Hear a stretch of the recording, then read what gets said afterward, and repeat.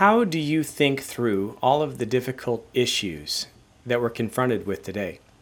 How do you interpret these things? How do you understand what's going on, and how do you respond? How do you determine how you respond to everything the world throws at us?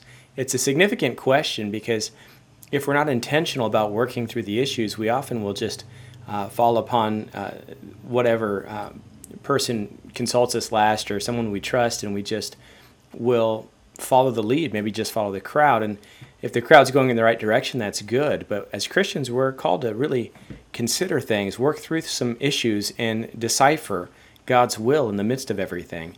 And so that's the challenge today. And I think that we see some answers to those questions in the book of Daniel, chapter 4.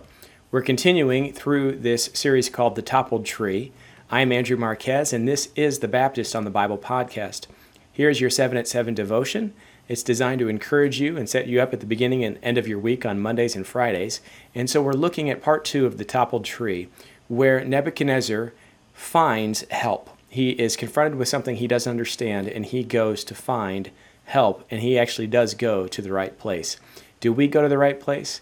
Well, we've got a little bit of ground to cover, so let's go ahead and read the passage together, and then we'll talk more about it. We're going to go through verses 4 through 9, and then we're going to jump down to verse 18, because I think it helps us focus on the solution to these questions. So, without further ado, let's read. I, Nebuchadnezzar, was at home in my palace, contented and prosperous. I had a dream that made me afraid. As I was lying in bed, the images and visions that passed through my mind terrified me. So I commanded that all the wise men of Babylon be brought before me to interpret the dream for me. When the magicians, enchanters, astrologers, and diviners came, I told them the dream, but they could not interpret it for me. Finally, Daniel came into my presence, and I told him the dream. He is called Belteshazzar, after the name of my God, and the spirit of the holy gods is in him. I said, Belteshazzar, chief of the magicians, I know that the spirit of the holy gods is in you, and no mystery is too difficult for you. Here is my dream. Interpret it for me. Jumping down to verse 18.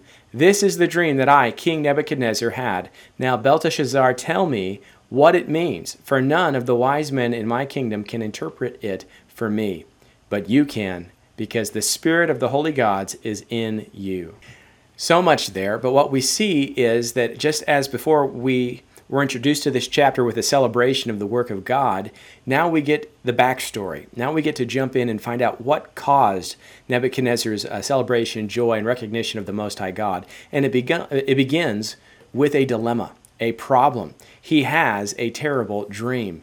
And of course, he's had a terrible dream before, but it's been several years. In fact, it might have been as much as 30 years after the dream that he had in chapter 3. And he had not had a dream like this for quite a while. And you can remember how upset he was before. He threatened to kill all of his wise men. So in this dream, it shakes his world. Have you ever had a dream or a premonition of what was coming that really just shook you to the core?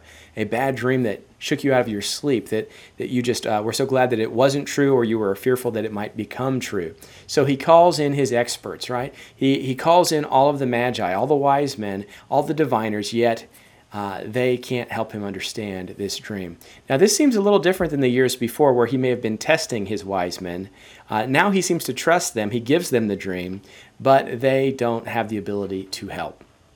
Have you ever been in this position where a dilemma comes, you don't know what to do? Maybe it's a job loss, a bad diagnosis, there's a divorce or marital problems, things are going on, a sickness in the family or for yourself, and you don't know what to make of it. What do? You call the experts, but what if they don't offer help? You know, there's a funny saying from Navy Law. It says, if you can keep your head when all about you, others are losing theirs. This is a famous poem. But the answer here is maybe you just don't understand the situation. Maybe you should panic. Maybe there are times to be worried and nervous. But the Bible gives us a better way. See, enter Daniel, right? Then Daniel comes in. And the first thing we notice in this passage is he's called Daniel by Nebuchadnezzar. And then Nebuchadnezzar explains that he renamed Daniel Belteshazzar. But he wants everyone to know that Daniel, the name that means God is my judge, is come, and that Daniel is going to bring help. We see this, that he's filled with the spirit of the gods. That's this idea that maybe Nebuchadnezzar hasn't ceased to be a polytheist, but he does recognize there is a most high God above the others, and Daniel has the spirit of the Lord. He's about 50 years of age, and he comes to bring help. And so the dream is told to Daniel. The expression is given that Daniel is a mystery solver. He had solved the most difficult challenge years before, and he has come to reveal to Nebuchadnezzar what this dream means. And of course, we're going to get into the dream next time. But knowing this, we then finish out the chapter, or the section here where he tells the dream, and he recognizes, Daniel, you can do this because God's Spirit is in you. So as Christians, we have to recognize that we have the same Spirit in us that Daniel had, that the Holy Spirit has indwelled us, and that is going to give us the ability to sift through all the information and the things that are thrown at us, and that we sift through the world and the challenges and the fears and all of those things. We don't just make emotional responses. We don't just follow the crowd. What we do is we take up the sword of the Spirit, which is the Word of God, the Bible, and we go to God's men, God's designated people. Daniel was God's man for Nebuchadnezzar. For us, we go to the Scripture, to those that God gave the revelation, and we work through it. We understand the issues. We go to our Bible teachers at our church. We go to our pastors, our preachers, and those that God has given a special discretion of understanding to help us work through these things, so that when we have to work through hard issues, we're not on our own. We have God's Holy Spirit in us. We have access to God's holy people that He has set aside for that purpose, to study themselves approved, workmen that don't need to be ashamed, to help divide the word of truth for us. And then we act. We act as God calls us to act. And Nebuchadnezzar will act. Unfortunately, there's some things that happen in the meantime.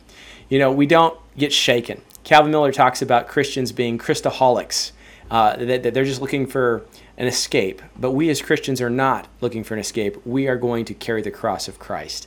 So take up the armor, take up the sword, and go forward today. God bless and take care.